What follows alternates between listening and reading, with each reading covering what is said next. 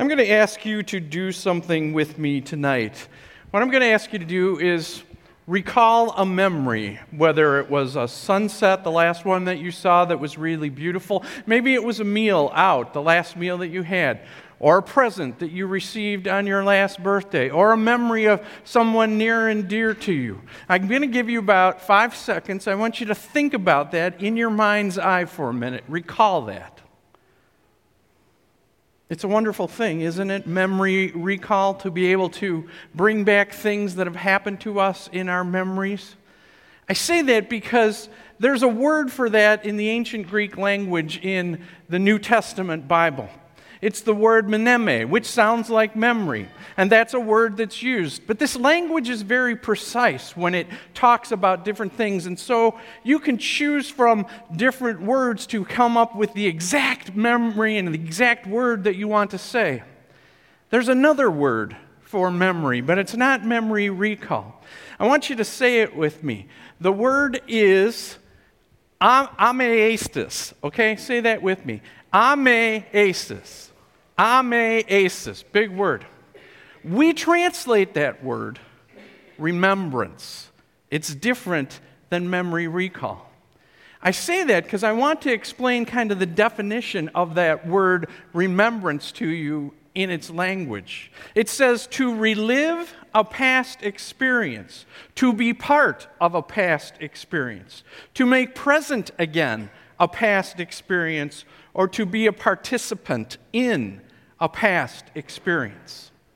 Now that might seem a little strange to us to think of a word that says all of that, but it's a word that was used in the Passover meal. It's a word that those who gathered that night around that table with Jesus understood. That word remembrance and what it meant. Passover was the celebration they were going through. Passover was the gift that was given to them to commemorate each year how they had been delivered from the hand of bondage in Egypt from Pharaoh. That on that night they would take the blood of the perfect lamb and they would put it on the doorposts and on the lintel, and the angel of death would pass over whatever house had that blood on it, so that there would be no death, no sorrow in that house because of that. And God had commanded them to commemorate that. But there's more to it than that. If you were somebody who was raised in that tradition, somebody who understood that, you understood it more than just memory recall, an event that happened in the past. And I want to look at a few scriptures this evening to show you that, to take a look at how it was interpreted by the Jews. First up would be Exodus 13, 8 through 9. Now Moses is instructing the people as they celebrate this feast of Passover, how they are to view it. He says this, "On that day, tell your son, I do this because of what the Lord did for me when I came out of Egypt. This observance will be for you like a sign on your hand and a reminder on your forehead that this law of the Lord is to be on your lips. For the Lord brought you out of Egypt with his mighty hand." Realize that Moses is saying this is what you are going to tell future generations. The Lord brought you out of Egypt. You weren't there. You weren't present. But that's what this word means. It means that this is happening to you. Look at the next one, Deuteronomy 6:20 through 23. Here they're looking into the future, saying this is what we're going to say to future generations about Passover. In the future, when your son asks you, what is the meaning of these stipulations, decrees, and laws of the Lord our God that he has commanded you? Tell him, we were slaves of Pharaoh in Egypt, but the Lord brought us out of Egypt with a mighty hand. Before our eyes, the Lord set signs and wonders, great and terrible, on Egypt and Pharaoh and his whole household. But he brought us out from there to bring us in and give us the land that he promised an oath to our ancestors. Notice that language includes the generations into the future. And truly, if you were someone who was celebrating Passover today, if you were Jewish, there's a question that's asked by the youngest person in that assembly as they gather together. The question is, why is this night different from all other nights? The response to that question is because on this night, The Lord our God delivered us from the hand of bondage. It's what we call language of incorporation. You see, it becomes a real event for the participants in Passover, an event that they are linked, that all time and space has gone away, and they are there in that moment, delivered from the hand of bondage from Pharaoh, from Egypt, and brought out by God himself. This is something that I want to just show you one more time in Joshua and in Deuteronomy again. Here, Joshua is talking about the ancestors, the ones who actually were there, who actually went through Passover, passed through the Red Sea, and went to Mount Sinai. This is what he says.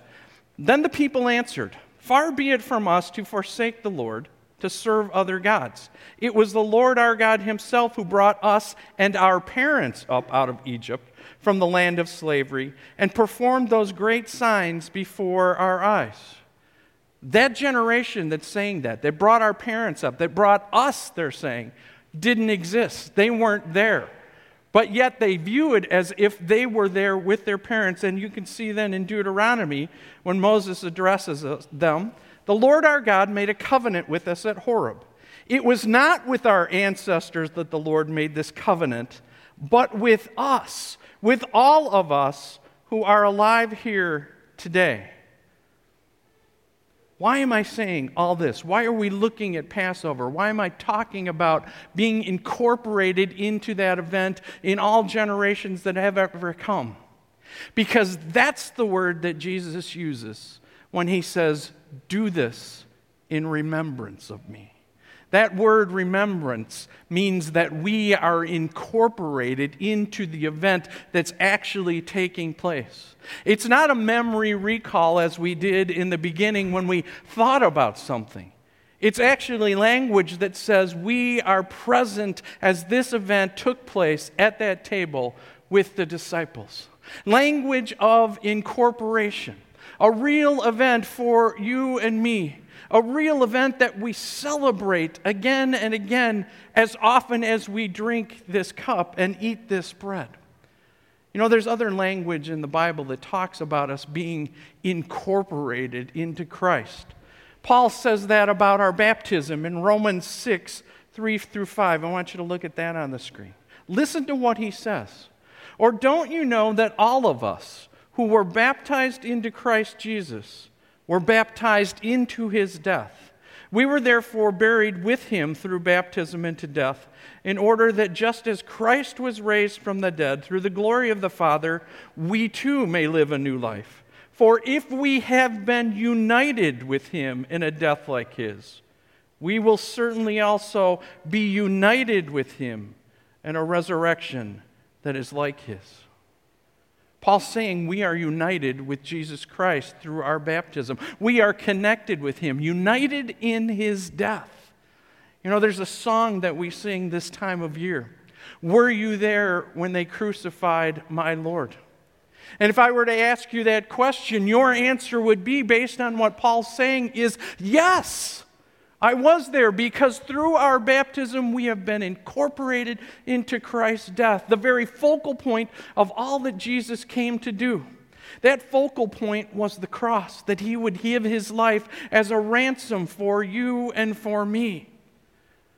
That's what Paul's saying in Corinthians that you just heard tonight in those words. "For as often as you eat this bread and drink this cup, you proclaim the Lord's death until he comes." You proclaim that on the cross he came and gave us forgiveness. You know, as I started, I said, let's do a little memory recall. Let's think about something that happened in our past to remember.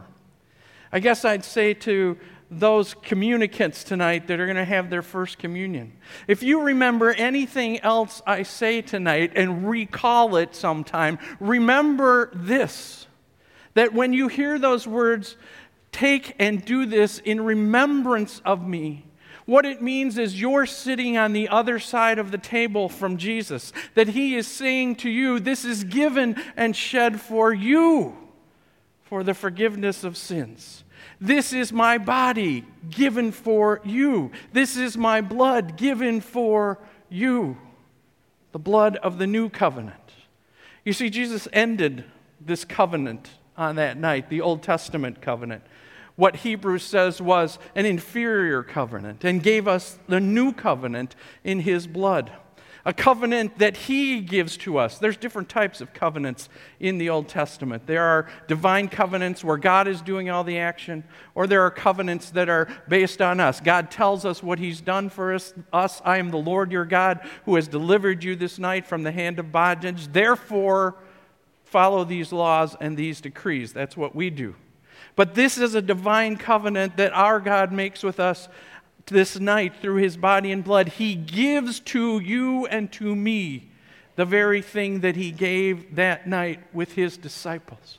We are incorporated into the past, present, and future. In fact, we use language like that in the liturgy to say, therefore, with angels, with archangels, with all the company of heaven, we laud and magnify your glorious name. We are joined in together in this meal with all time and space who have gone before us and who will be again.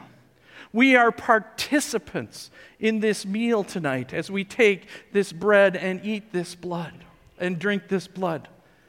You know how important this is, Luther says in his explanation in the Catechism. Surely eating and drinking are great things, but he said the main thing in this sacrament are those words, given and shed for you. What we need to hear tonight when we have this meal is that Jesus is saying that to us, that we are there with him, that he is present with us, and he is offering to you and to me this incredible forgiveness that he won for us on the cross. That's what we celebrate. That's what this is. This isn't a memory recall of something that happened a long time ago. This is a real live event of all of you in this place with Jesus Christ, celebrating this incredible gift of life and forgiveness that he's given us. We need that type of gift in that remembrance word because we know so often in our memory recall, like we did at the beginning, we can often recall sins, and when we do, they come washing over us again and again. So many things that we've done, so many things that are in our memories. But we come here not to remember those. We come here to receive the remedy for what we have done, to receive the forgiveness that Jesus won for us that night. For from this moment, he would go to the cross to redeem you and me. That as we hear those words, as we have been incorporated into his death, we know that we have then what he won for us on that cross. The forgiveness of our sins handed to us by our Lord and Savior himself. May we always remember that as we come to this table tonight to celebrate, to know that Jesus is with us, giving us this forgiveness. Will you pray with me? Lord, what an incredible meal this is, this gift that you give us, that it is given and shed for each one of us in this place. That these are not just words that are idle, but these are words that bring us into your very presence, that bring us into our life and our relationship with you. For we have been united with you, and we are united in that forgiveness that you won for us. May we see with new eyes of faith tonight this incredible gift, your true body and blood handed to us by you, knowing that you have bound yourself to us that we might know that forgiveness forever and have life in your name. We ask all of this, Jesus, in your precious name. Amen.